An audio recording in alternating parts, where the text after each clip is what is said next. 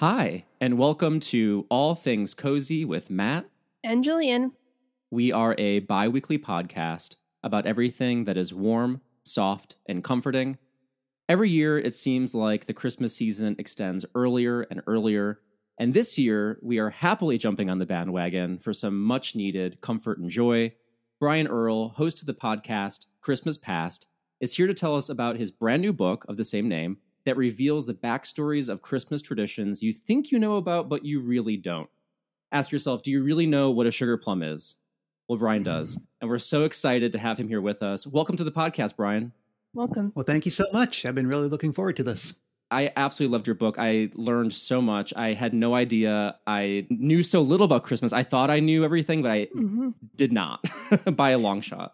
Same here. I was reading your book while sipping on a hot toddy, and it was just the coziest experience. Maybe I should have been sipping eggnog, but overcoming a cold. So we're recording this at the end of October, and I was at the grocery store this morning with my son, and the eggnog is already out. The Christmas stuff is out fully. I was at Target and it's there. We have transitioned. We've made the turn, and so have we here on the podcast. But before we dive into Christmas Past, let's discuss what's making us feel cozy this week.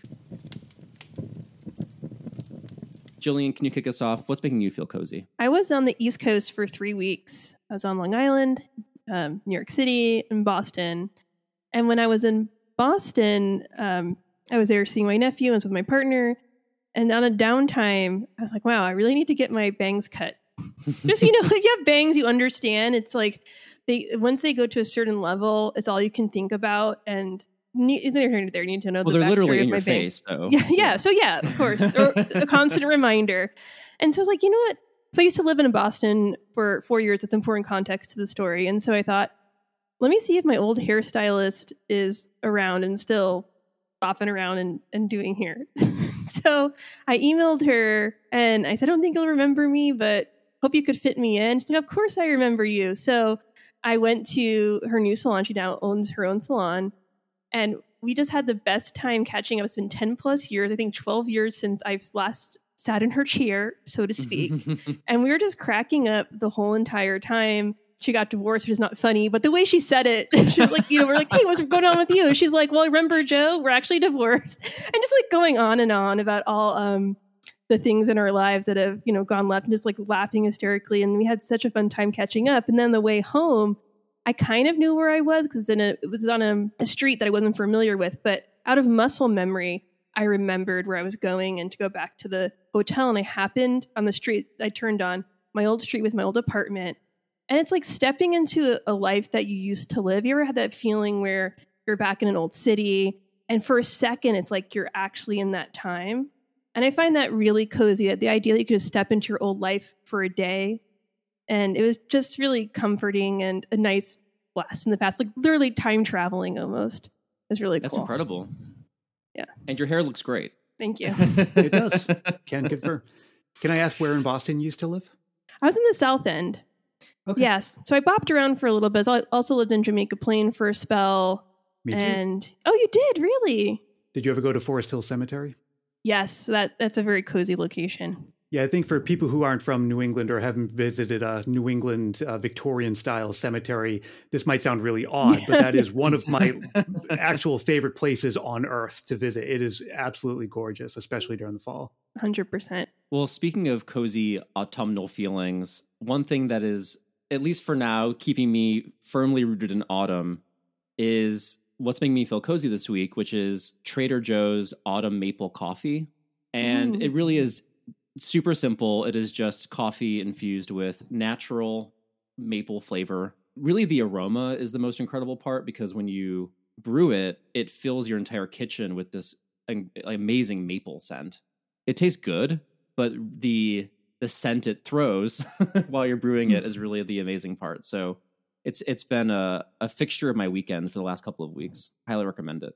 Very cozy. Yeah, Trader Joe's has an amazing selection of fall items. They do, and it's always, you have to just enjoy it while you can because you never know when it's going to go away. That's true. I lost RIP these amazing chicken nuggets and vegetarian chicken nuggets, never to be seen again, just haunting my dreams.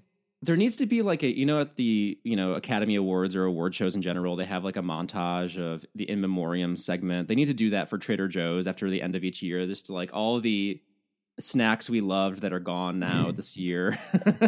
Just so also that what happened, because the weeks after they pull something, you're going and it's like, is it just this location? You're in denial. You're like, oh, it'll come back. And it doesn't come back. It's gone forever. Yeah, tough blows. Anyway, back to cozier things. Brian, how about you? What's making you feel cozy? I live in the San Francisco Bay Area, so the bottom of the bay where it tends to stay a little hotter a little longer. So this week, it's finally cool by, California Bay Area standards, that I can wear a flannel. And so I'm feeling, kind of cozy. It's got a little bit of a fallish nip in the air. I mean, nothing at all compared to the New England fall that I grew up with. But I was out this morning with my son, and like the leaves are coming down and everyone's got their flannels and sweaters on. And then the other thing is, you were mentioning how the season comes earlier and earlier every year, and I'm guilty of being one of the people that helps drive all of that, because I jump on the train as early as I possibly can. I mean, September really is, for my money, September 1st is the beginning of the Christmas season. But even that, it's a slow ramp up, right? You don't want to get too much of a good thing too quickly. I ramp up slowly. And one of the things I do to restrain myself is that I'll really get into the movies and the music whenever I can, but I won't start indulging in Christmassy treats until after Thanksgiving. And that's because if I started now, by the end of the season, none of my clothes would fit. So what I do in the meanwhile to keep myself, at least sort of on that side of things, is like you were mentioning, the Christmassy coffees. I can't really do flavored coffees, but flavored teas I'm all about. So I have this whole palette? What's the word for different kinds of teas? A whole gaggle of different Christmassy and seasonal term. Yes. So I have all my caffeinated and decaffeinated ones. I have ones with a rum extract flavoring in it. Stash. This sounds like I'm doing a commercial for Stash, but it's my favorite brand of tea. And they have one called Christmas Chai. And so it's basically chai that also has rum extract flavoring. And so that with a little bit of sugar, it really tastes great. And then there's another one that sounds like it would be gross, and it kind of is, but like in a good way, is eggnog flavored black tea. So I've been drinking quite a bit of that too. Wow. I need to try that. That's my way of getting my Christmassy flavors without my Christmas calories. No, definitely. I think I need to do that during the Christmas season itself, because I am prone to indulging in eggnog and then exactly like my clothes don't fit. So diving into Christmas Past, since 2016, Brian, you've hosted a very cozy podcast, Christmas Past, that blends radio storytelling with fond listener memories, all focused on the most wonderful time of the year, Christmas. And in your new book, titled Christmas Past, The Fascinating Stories Behind Our Favorite Holidays Traditions, you catalog the sometimes strange but always fascinating history behind our favorite holiday traditions, from food and drink to entertainment, music, and culture. And it really was honestly astonishing to read all the history of that's behind the traditions that we do, and how some of them you think that go back forever have been around just for a couple of decades. And then others that, you have to say like, oh, that can't be that, long ago that we were doing that, but it's going back to hundreds and hundreds of years. So it's just, it's wild, all the facts that I didn't know about Christmas, and now I do thanks to your book. But before we dive into the book itself, I would like to hear a little bit about how your podcast started. Have you always been fascinated by the history of Christmas traditions, or do you have like an origin story? Were you bitten by a radioactive reindeer? Like, what is your Christmas origin story that led you to? It was that. Most people don't guess that, but you got it right, so you get a prize. No, I mean, it sounds like a really obvious thing to say, but if you celebrate Christmas, you've probably always celebrated it. You've never known a world without it. And so as you grow and change, your connection with Christmas changes too. When you're a kid, it's all about Santa and getting a big bounty of gifts. And as you get older, maybe it's more about the nostalgia of looking back at that time or spending time with family. And I feel like as I'm sort of now firmly rooted in middle age, my relationship again has changed with it, where it's more like I find all of it really, really fascinating because there's no other cultural phenomenon where we so drastically change the way that the world looks and sounds and smells and tastes. And we change a lot of our habits and beliefs and attitudes. We just change the way we change so much of our lives, even the way we talk. Words like tis or twas or humbug come into our vocabularies and then they leave again, right? And this is, a very, very human thing. What I'm talking about basically is the notion of festivity, where it just seems to be a trait in human nature across all cultures and all times in history that we change our environment to celebrate things and mark the passage of time. But Christmas is just the most dramatic example of that. And then, so that's one level of it. But then you look at every single tradition that we celebrate, and for every one of those, there's a story. And for everyone that we still celebrate today, there's like at least 100 that came and went. And that's interesting in its own right, too, because the Christmas we celebrate today, and I'm using that phrase deliberately, the Christmas, right? There is no Christmas. There's just the iteration of it that we all recognize today. It's this patchwork quilt. It's a collection of traditions from different cultures and different times in history. And it is by no means the complete collection, like not even close. And it's not going to be the final collection. We're going to keep changing and iterating. So you were saying before about how a lot of traditions might seem like they're older than they really are or newer than they really are. And that's because Christmas is constantly evolving. And so people from even 4 generations ago, like your great-great-grandparents, would look at the way we celebrate Christmas and they barely recognize it. And we have to assume that that's going to continue to be true, that your great-great-grandchildren will look back on this, and this is the historic Christmas for people several generations in the future. And so, again, when it comes to September, October, I start getting into the spirit, but I kind of like ease into it. And so back in 2015, I was like, gosh, I wonder if NPR has a Christmas podcast, because I would love that. Like, like Planet Money, but for Christmas traditions. And obviously that doesn't exist. And back in 2015, very few Christmas podcasts existed. There was a small handful at best. And so I said to myself, I wonder what that would sound like. And I also have to assume I'm not the only person who would want something like this. So I'm going to give it a try. And I should say I had absolutely no business trying something like this. I'm not a storyteller. I'm not a journalist. I have no experience. I didn't even own a microphone. I had no idea what I was doing.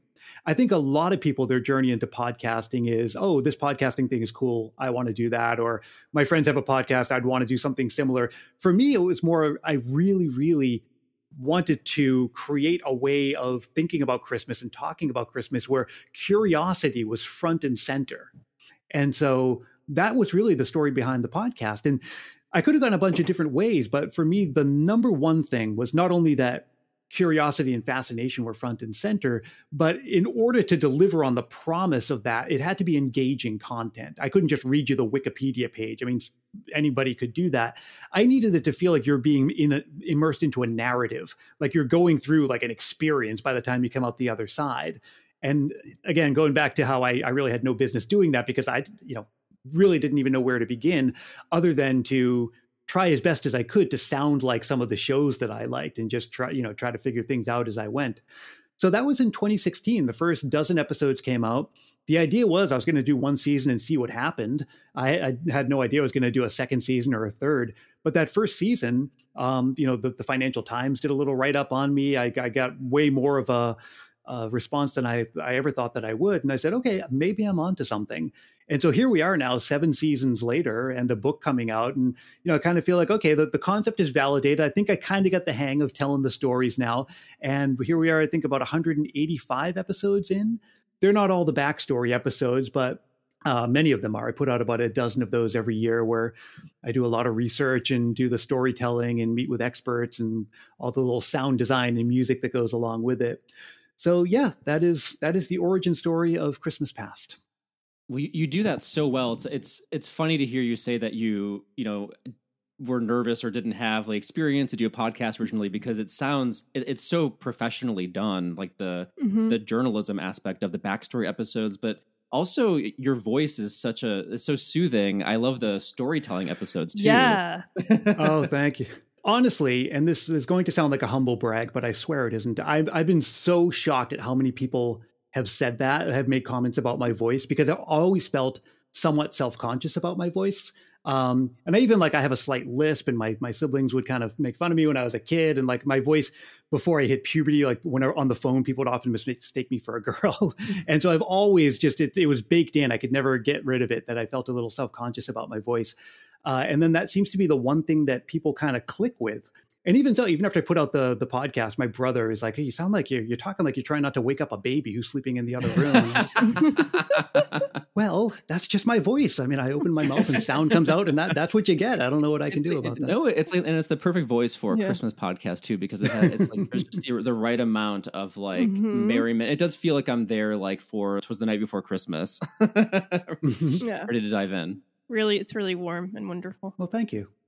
Well, in the spirit of unwrapping stories of Christmas past, I'm curious, before we dive into the nitty-gritty of your book, what is your favorite holiday memory? And bonus, if it has any relation to one of the chapters in your book.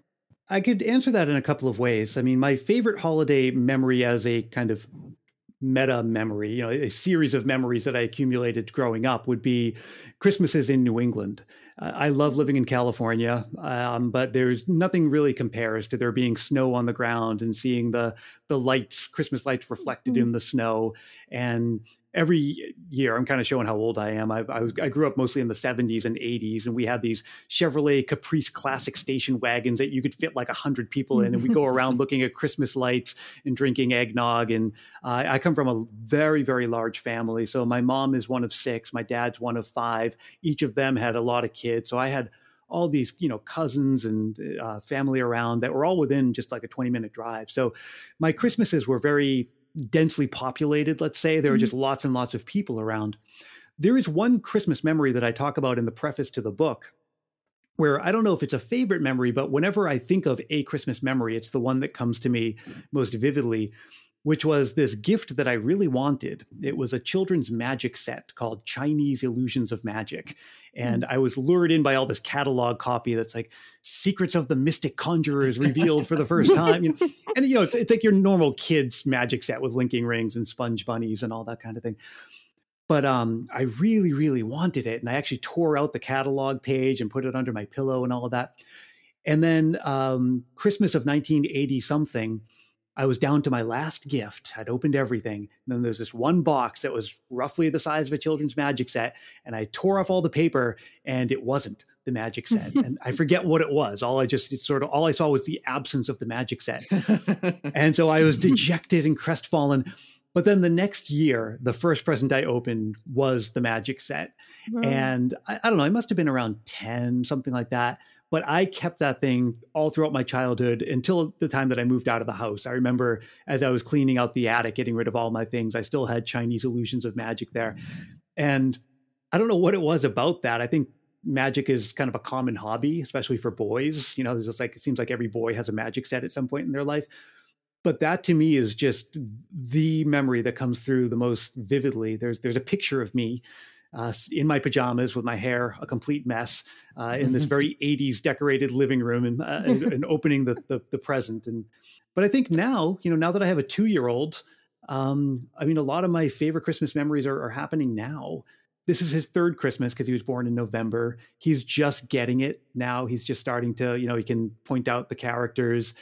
I was at the grocery store today, and we got one of those it's like an inflatable dinosaur with a Santa hat on that's taller than him now. And I just, as these things are happening, that they're being imprinted on, I know they're being imprinted on my mind. I'm I know I'm going to remember this forever. The moment that I blew up the inflatable dinosaur and it was taller than him.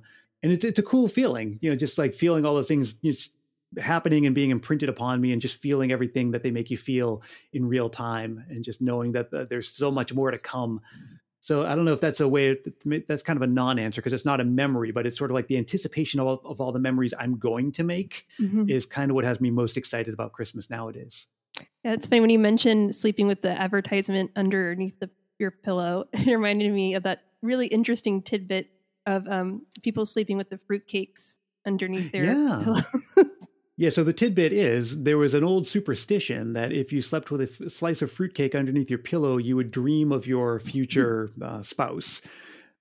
And also, this is, I should say, fruitcake wasn't always exclusively a Christmas thing. And that's true of a lot of Christmas traditions. They just kind of start out as general celebration items. Eggnog is another example. And then eventually they become almost exclusively associated with Christmas. But it's also true, I think it's more the superstition element. One thing that used to be very common as part of the Christmas season were all of these superstitious rituals. And there were lots of things like that. There was, if you peel an apple and throw the apple peels on the floor, the way that they land will sort of spell out the initials of your future love. And I mean, there's countless. Christmas used to be a very, very superstitious time. So interesting. On the topic of those elements of Christmas, I mentioned this in the intro, but your challenge to picture a sugar plum at the start of the book, it really made me confront how much I don't know or have accepted with little to no critical thought. Like, I think I imagined that a sugar plum was like truly the fruit, like sprinkled with sugar. Like, and I think there are even, I swear I've seen Christmas ornaments that depict that. Maybe I'm crazy and making that up, but it was almost like a medication originally, right? The closest thing we have nowadays is what they call a Jordan almond. You take an almond and it has like a thick candy coating shell on it. But back in the days, they would have like things like cardamom pods or caraway seeds or things like that. And they would be candy coated. And almost always, they, at the beginning, were more like remedies for indigestion or bad breath. They weren't candy. The sugar coating was just sort of part of the medicinal treatment. And remember, back then, sugar was not cheap. It's not like you could buy it like we do today for, $2 for 5 pounds, right? It was, you had sugar if you had money to spend. And so these were the kinds of things that the wealthy could afford. Oftentimes, they'd also be served at celebrations, but they weren't a candy. And then, and they weren't called sugar plums back then. They were called comfits, Comfits. It's the same word origin as confetti because it means to make. It's the Latin origin to make something is comfit. And eventually, this is another one of these examples of something that sort of became associated with Christmas more by a process of elimination. It was associated with many things and then fewer things and then only Christmas. But the word sugar plums, as far as anyone can tell, the first time it was ever used was in a pamphlet published where someone was using that word to describe hush money, like a bribe to keep someone quiet. That's right. But no one knows, like, what does the word sugar plum in that context? It must have been a reference to something, but no one quite knows what it was. However, in the following decades, sugar plum became kind of a word for just like anything that is desirable or sweet, kind of in the same way. There's I'm doing an episode this season on Pfeffernusse, those little cookies covered in sugar, and the translation is pepper nuts. And it's odd because those cookies contain neither pepper nor nuts, and so what would the pepper? And the reason is, back in the day, pepper just meant spiced. It didn't mean it literally has pepper in it, and so sugar plums, in the same way that plum pudding doesn't necessarily have plums, because plum was kind of a slang word for anything sweet or desirable. It's kind of what, nowadays, if you have a cushy job, you have a plum position, right? It's the same idea. So over the years, sugar plums became a lot more common. And I think had a lot to do with advances in confectionery methods. They invented machines to make them, and it was easier. But before, it was something that only a very skilled confectioner could do. Then they became a little bit more mass market. And then they just kind of went away. The actual product ceased to exist, but we still talk about it. But it's also an interesting part of the season, sort of like I mentioned before, where a lot of the traditions, for every tradition we have, there's a bunch that died out. And then there's this sort of weird middle class of traditions that they're still part of the season because they show up in songs and literature. We still talk about them, but we don't experience them. So things like hot buttered rum and wassail and boar's heads and or even that fossilized language like we use, the Lord is come. And it's like, that's a weird way of saying that, right? But we still do, because it's right. Still with us, even though it really has no business still being with us. And so, yeah, sugar plums they're kind of like a ghost of the Christmas season. They're here, but we don't see them and we don't experience them, but they're still part of the season somehow. Even recently, you mentioned the book like chestnuts, right? Yeah. They were a tradition. They were captured in music as something that, we consumed and then we stopped, but they're still there in the songs. Yeah, and that's an interesting one because we know why. We know why and we know how, and that all happened within a lifetime. And there was a fungal blight that came along sometime in the 1940s, like pretty much right when they were writing that song, Chestnuts Roasting on an Open Fire, because by the early 1950s, all American chestnut trees, and I mean all of them, were just wiped out. And so chestnuts are still, you still see them in the Northeast. And that's really where they kind of began anyway. Part of the reason they became national is because they were sold in the markets in New York City, and that kind of got them a lot of attention. And so you still see them in Pennsylvania and New York City now. They're not American chestnuts, though. They're imported Asian chestnuts. But yeah, the rest of the country kind of will never know the tradition of chestnuts during Christmas just because they all got wiped out. Well, there's just so much to cover in this book, I'd imagine. And I was curious how you set out organizing it, because each section almost read as an individual book, which I actually really enjoyed. So how did you set out to map out and plan the book with such a wide breadth of topics to cover? In a way, the book is kind of like a greatest hits collection from the podcast as a starting point, right? It's not literally like transcribed episodes of the podcast, but every chapter in the book was once an episode in the podcast. And so it was really a matter of, kind of like you said, I need to organize these by theme. And I kind of wanted a nice flow and a nice mix of content to it. I wanted things that were definitely old, things that are new, things that we don't celebrate anymore, things that we do celebrate. You know, through it all is the theme that runs through the podcast, which is two main points. Number one is that Christmas is constantly evolving. And that number two, the Christmas you celebrate now is way newer than you probably think it is. I mean, like, most of it, the majority of Christmas as you experience it is decades old, just decades. You know, and a great deal of the remainder isn't much older than that. My favorite section was about the food, and it made me laugh because it almost in every mention, the genesis for that food becoming really popular is that the price of sugar went down. I was like, oh, is that sugar again? Yeah. And unfortunately, that had to do with labor practices that, you know, we would make us feel sick to our stomachs nowadays. But that actually had a lot to do with it. The little tidbits of history and tradition, because you mentioned, you know, a lot of how we see Christmas now is not obviously, you know, it's so modernized today. But the snow globe, for example, you know, is carrying on the legacy of making the snow globes. And so it lives on, and passed on through generations. So there is that thread of tradition throughout the book. Which snow globes are another one. I don't know if I said this in the book, but definitely in the podcast. That's one of those traditions that it seems like it must have been around forever because it's so simple, right? It's a globe with a thing in it. And it just seems like an ancient thing, like nutcrackers or something. But it's really just 3 generations old. And like you said, it's a family business. So Aaron Persey III is the grandson of Aaron Persey I, who invented those things. And you know, so it's just 3 generations that thing's been around. That's I think probably one of the most fascinating things I find about Christmas.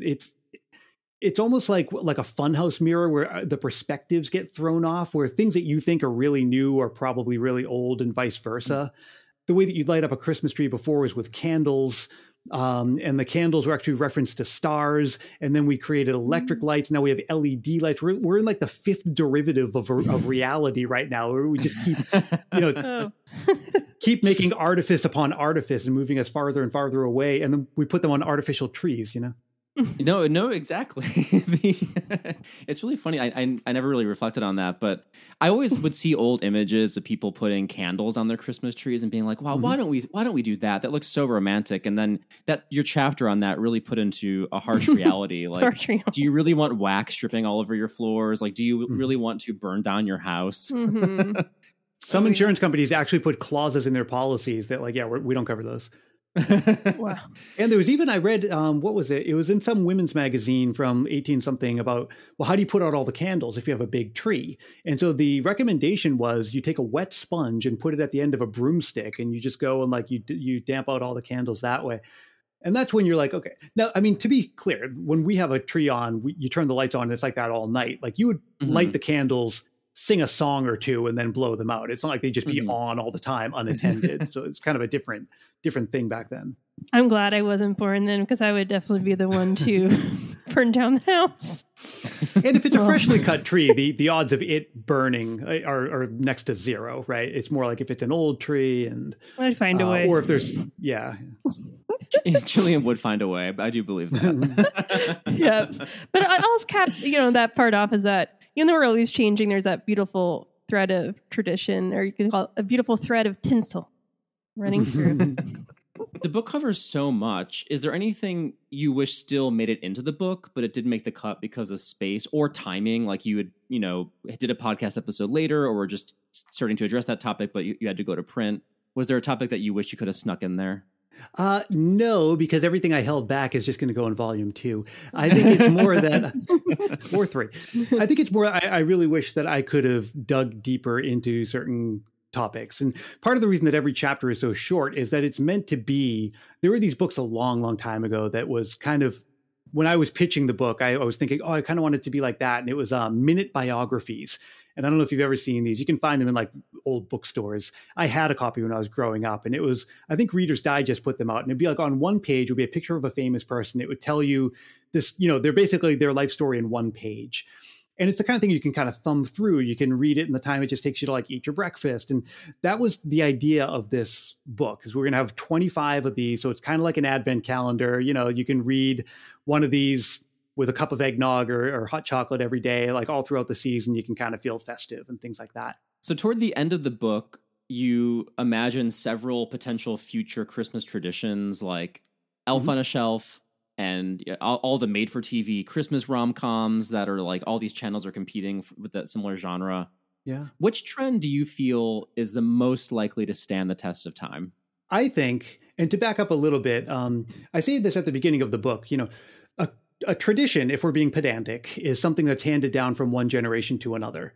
And a lot of the things that we call Christmas traditions, like listening to Bing Crosby, I mean, is certain things. Yeah, I think we we conflate the term to mean just something that you do at Christmas. And so something like the Elf on the Shelf, it's like, well, it's a little too young for it to be a tradition. Like, I don't think that, you don't have a generation of someone who grew up with it who's now handing it down to their child, or maybe we're just reaching that point. But going back to the idea that Christmas is always evolving, it's like, well, what changes are we living through now that have a good chance of sticking around, so that in a couple of generations back, we say, oh yeah, that was where that tradition started. I always hesitate to use the term new tradition, because again, it's a bit of an oxymoron. So think of things that are really popular nowadays, like the ugly Christmas sweater. I think we're just at the point now where we can tell, are those going to sort of follow the same trajectory as the aluminum Christmas trees of the 50s, where they're going to peak and then die out, and we'll look back at those and like, oh yeah, I remember those several decades ago? Or are those here to stay? My gut tells me they're kind of on their way out. They follow a very similar trajectory, where they were very polarizing. And I'm saying similar trajectory to aluminum Christmas trees. When they came out, they were very polarizing. There were a couple of industry leaders.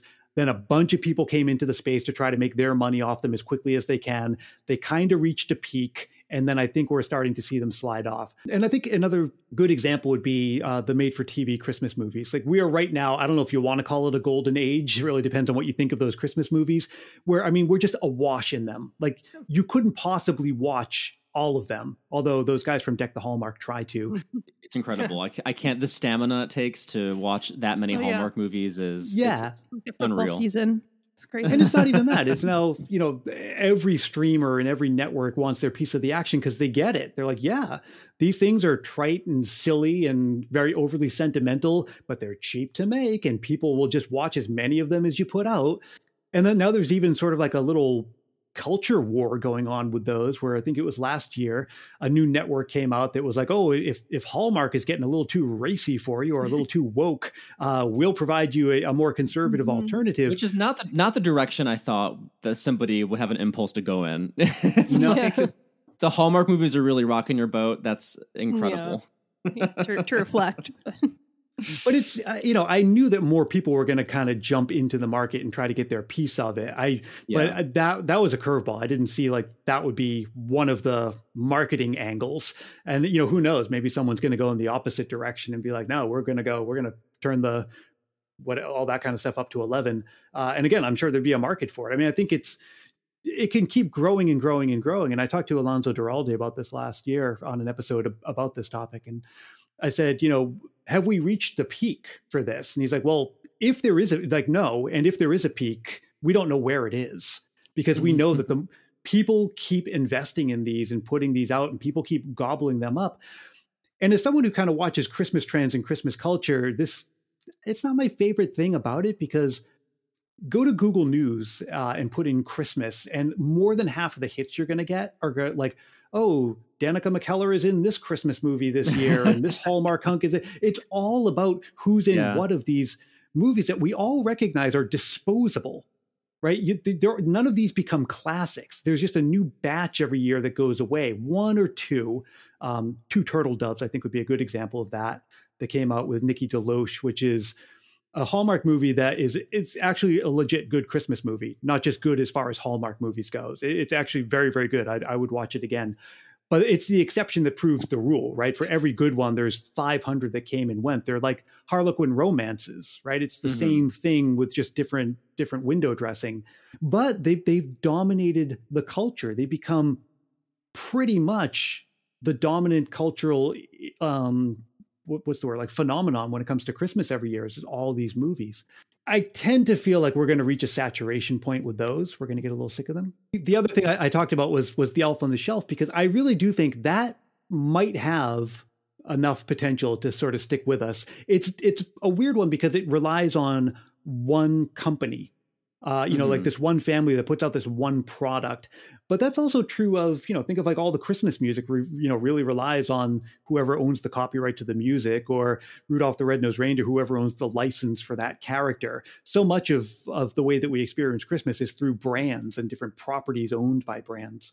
The change that I think we're living through is more of the cultural change, the things that we're going to look back and we'll be able to pinpoint now as the time where we kind of became a lot more divided as a culture around Christmas. A survey put out last year found that 37% of people really truly believe that there's some kind of war on Christmas. And depending on where you fall on that is kind of beside the point. The fact of the matter is that is a big cultural influence over Christmas. And then on the flip side of that, you have all the people who are calling out Baby It's Cold Outside for its lyrics kind of not really being in step with modern attitudes and other things like that. And so I think, as it is with most other things in culture, right, the Christmas is becoming, not that it wasn't politicized before, but it's becoming more politicized in that way. And then the second thing is the length of the Christmas season. So we talked about this at the beginning, about how it seems to be coming earlier and earlier every year. And I talk in the intro about how, well, what is the length of the Christmas season? Like, you tell me, when's it supposed to be? And most people will say, oh, well, it starts on Thanksgiving or the day after Thanksgiving. And it's like, that wasn't always true either. That was really mostly from large retailers in New York City, like Macy's, trying to extend the shopping season for 5 weeks so they could sell more stuff. Prior to all of that, Christmas, if you celebrated it at all, the season would actually begin on Christmas Day and last for 12 days, the 12 days of Christmas, ending on January 6th. And so sometimes, the week before Christmas would be the festive season, something like that. So the length of this Christmas season's always been super malleable. And then, of course, the reason it stretches has to do with commerce. The countdown to Christmas just started, Hallmark's countdown to Christmas. And I think more and more people now are embracing this idea of the Ber months, any month ending in the letters BER. So basically the last third of the year as kind of this extended Christmas season. And now that, people can connect online and all of that and kind of, bolster each other's enthusiasm, I don't think it's ever going to be true that the entire culture accepts the last 4 months of the year as the Christmas season.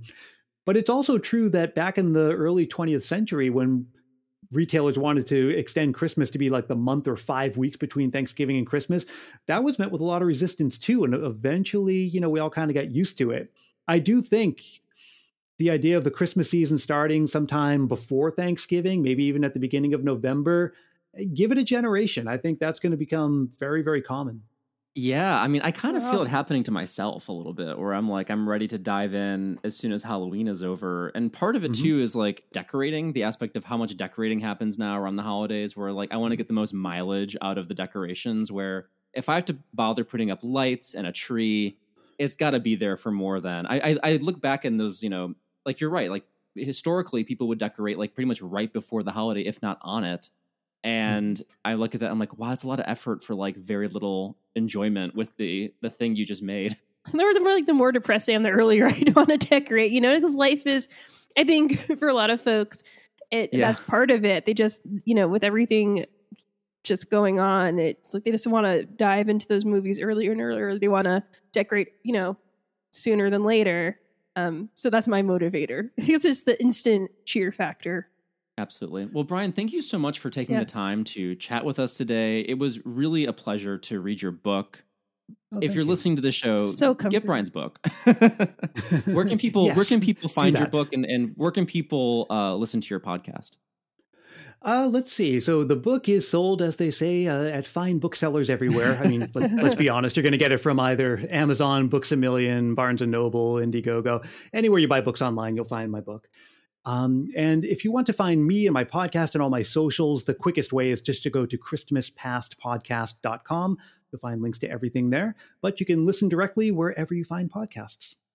And we will link to your podcast and to your book in our show notes. So if you want to just click, follow through there on the show notes. Again, Brian, thank you so much. Thanks for taking the time to join us today. I am already in the Christmas spirit. I'm starting now. I'm just warning everybody, it's starting now.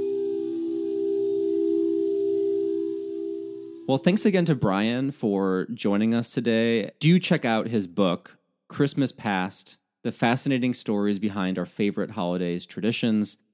You will learn so much. Even the stuff that I was more familiar with, like there's a whole chapter on Rankin Bass animated specials from the 60s.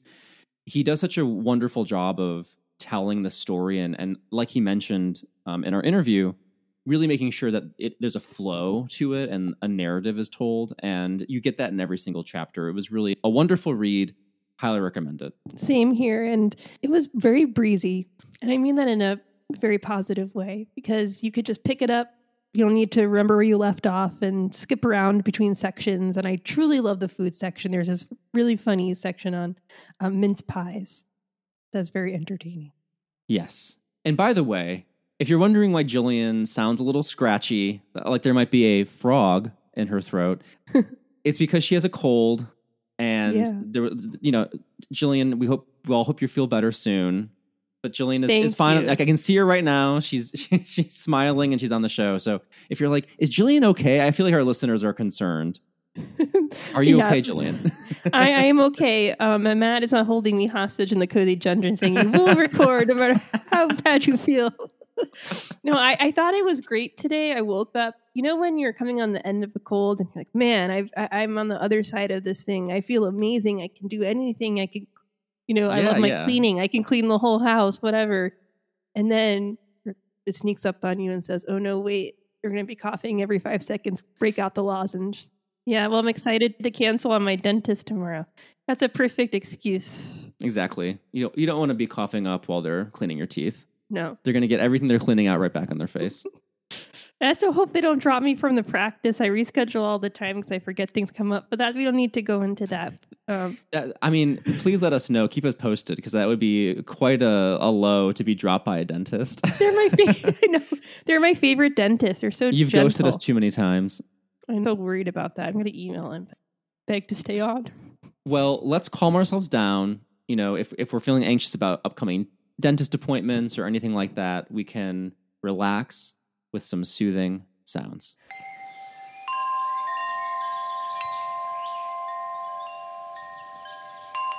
Jillian, you've got a real banger here I can see in the show notes. Can you tell us what sound is soothing you this week? Snow on the Beach by Taylor Swift and Lana Del Rey from Midnights. It was released on October 21st at the stroke of midnight. And then at 3 a.m., she dropped 7 more songs on us. And that's when I tapped out and said, I can't do this anymore. I really connected to the song because, my basic Eternal Sunshine of Spotless Mind, but like Snow on the Beach, I was like, okay, sign me up. You already have me on the title.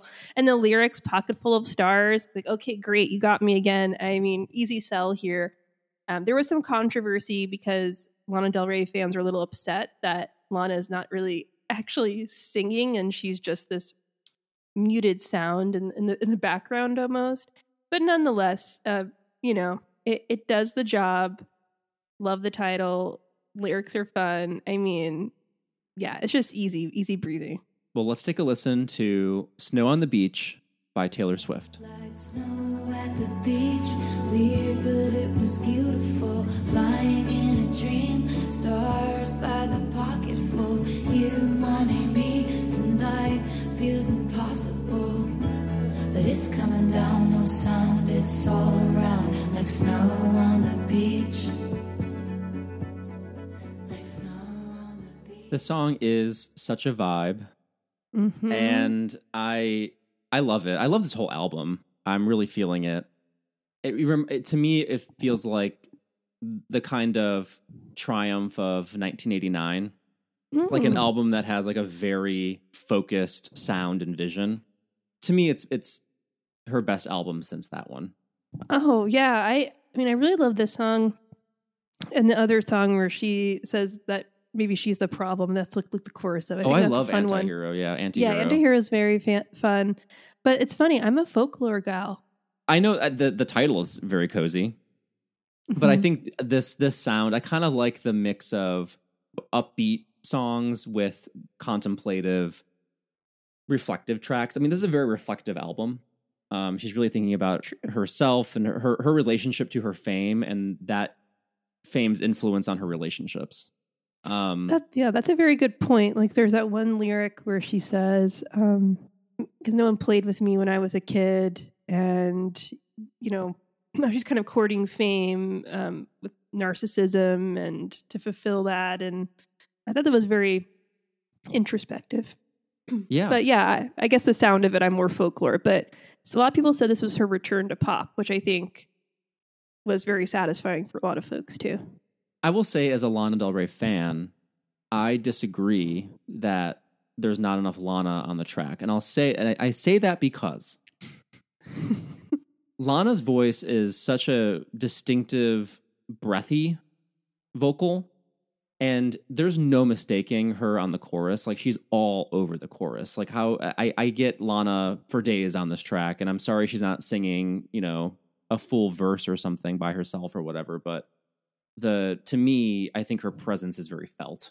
So those Lanatics can Lanatics. There was a lot of them on Twitter, but I think relax. They have such a hardcore fan base, as does Taylor's. They do. So. I mean, yeah, but also, like, look, you think Lana's hurting? Like, she probably had a good time, recorded her part, said, "Thanks for the check, lady. I'm out of here." Yeah, and I think they're friends too. I mean, people want to have some sort of diva war, and I call for diva peace. Yeah, diva peace, and just have fun. I mean, the excitement when the album comes out, just to see that unfold on Twitter, because we covered it live, and some writers were so into it and really excited, and they were helping me decode things because all the Easter eggs. That's the only point with her I get a little frustrated, because I don't have time for all these Easter eggs and decoding stuff and reading between the lines. She puts it in there. We have to really critically think about, why is the media so obsessed with an analysis of those Easter eggs that they can frustrate us to feel like they're all over the place? Because they were our top clickers, so ask the audience. Sorry, we all want to know what track is talking about John Mayer. Okay. Yeah, Snow on the Beach to cap it all up. Love it's track 19, by the way. There we go. Sorry, go ahead, Ashley. What are you listening to this week? When it rains, it pours. There was all sorts of new music out now by Arctic Monkeys, by Carly Rae Jepsen, by Taylor Swift, and one of my favorite artists, who I think probably accounts for about 25% of my soothing sounds, and I'm just going to add to that tally today, Caroline Polachek has a new track that I think is very cozy, and it is called Sunset. And it has an incredible Spanish flair, and we're going to listen to it right now. Here's Sunset by Caroline Polachek.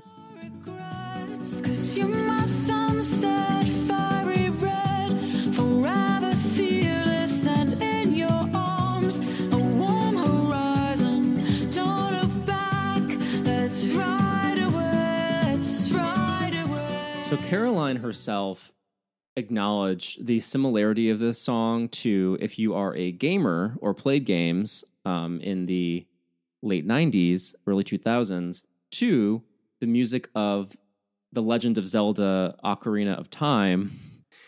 There's an area called the Gerudo Valley, and when you get to that area, it sounds a lot like this song. And she's amazing and put up a melody with that on her Instagram and her social media accounts. And she's like dancing in front of it with the video game behind her, and she's like, "Yeah, it does sound like that because I love that game." So well, it's perfect combo for you. I mean, it's Yeah. your two perfect worlds. You love her. You love video games. I mean, it's like you're in Nirvana. Exactly. No, this is, and I just love the beauty of the sound of the song, but also the open-heartedness of the lyrics, and it just feels like I'm on vacation listening to it. I love it. That's a good way to put it. I could imagine playing this song maybe in early summer dinner. You're sitting outside, pouring your summer drink. About to just Yeah, relax. and you know what, Jillian, I will make a recommendation to you. This weekend I cleaned to this song, and I felt like I was cleaning faster. Good. You know, I love my cleaning songs. So I'm just constantly cleaning. I need some tunes. Good You need to rest. stop cleaning eventually. It's And becoming a nothing problem. changes. Just sleep with cat litter, but go on. We can mask the scent of that cat litter with some scented candles. I'm burning one right now. So we are deep into cozy season, and therefore I am burning a candle called Cozy Season by Sweetwater Decor. And let me just read the notes real quick. Pretty candle. So the creators, Sweetwater Decor, describe it as an inviting scent that transitions well through fall and winter. It will remind you of crisp evenings spent bundled up by the fire with scent notes of woods, warm spice, and citrus. Cozy Season is perfect to enjoy during all your favorite chilly months, or the Burr months, as we discussed with Brian today. It's it's a little, the price is kind of like in the mid range. Like it's a kind of an average size glass candle for about like, you can find it for between $15 and $20, depending on, they sell on Amazon. So the price can kind of fluctuate. I will say I'm definitely getting that kind of, that spicy wood scent through. It almost reminds me of like a lot of the candles they have at Cost Plus World Market. It has that kind of almost a wicker nature to it. And I do enjoy that scent a lot. I'm like wafting it. Yeah, it's giving everything that like it's saying it's giving. It's a very cozy candle. It's like a really nice wood spicy scent, and I'm not getting so much citrus, but maybe that is like there's like a layer there that is binding it all together. I'll give it a wick up. I think that it's filling the room. It has a decent throw. It is as described. So I got what I paid for. I feel like with this candle, it does smell like a lot of other candles like this that I've tried before. So while I don't think it's doing anything very unique, I do think that it is delivering what it says it's delivering. And it has a good name. I think Yeah. that's the biggest draw for me. I think it would look nice in the house. It's a pretty colored jar. And even the name of the company, Sweetwater Decor, is pretty. But yeah, it seems sweet. like it has the same the same scent notes that we've really become accustomed to. Saturated market, what can you do? Right. Well, I keep buying the same kinds of candles. I'm like, I know what I like at this point. I think I need to start being a little more adventurous just for the sake of the show. But I also want to give a positive review. And the fact is, we have to live with these candles after we burn them for the show. I know. We need to find some sort of place for the candles, the reject candles Where for can lost we find a homes. place for? Oh, you still have your Stinky pencil candle from Stinky? Yeah, I think I still have my pickle candle from them, which is, again, it was doing what it was doing, but like they're novelty candles. How often do I want a pickle scent wafting through my house? Maybe we can start sending them out to all of you. I know, but it want some seems used so candle. terrible to be like, here's our used candles. We can autograph them. I don't think we're there yet. Anyway, we have some shout outs before we go. Jillian, Yes. Who are we shouting out today? Thank you, Jana, for becoming our newest patron. I believe you joined after we shouted out our book club month pick, Kitchen Witch. And so if you join for Kitchen Witch, that's awesome. And hope you like the episode. But if you just joined to join, that's great too. And welcome. And we appreciate all the support and from all of our patrons. And we have so many great folks there, and some in our Facebook group, and just a really great community. And you keep us going and keep the flames lit of our candles, and it's all really sweet. Yeah, we really felt the love on social media this week. Not only did Lisa's Book Corner shout us out for our Cozy in the News segment on Boo Buckets. Yeah, they are back. Jillian was right. She was absolutely right. I was nervous. I think I didn't want to get hurt. And so I was approaching it with some skepticism, but they're back. I'm hearing they're a little smaller than the original ones, but you know, what can you do? Times are changing. The one thing I am a little bit looking at them is like the lids are not the full lids like they used to be. They're like these little cutouts. So we have some notes. McDonald's needs to like maybe go back and bring us some lids. But still so cozy to have those back in our lives. Also, Andy Smiley from the Friendly Podcast Guide podcast also recommended All Things Cozy to her listeners. Thank you so much, Andy. And thank you to everyone for your support. We really could not do this without you. And we're so grateful that you listen to us and share our show. You're helping us spread the coziness around so that more people can participate in our cozy community. Yes, thank you. And with that, we are off on our Christmas season. Here it is, November. We are deep in the Burr months. Lots of coziness coming in the months ahead. So stay tuned. Until next time, stay cozy.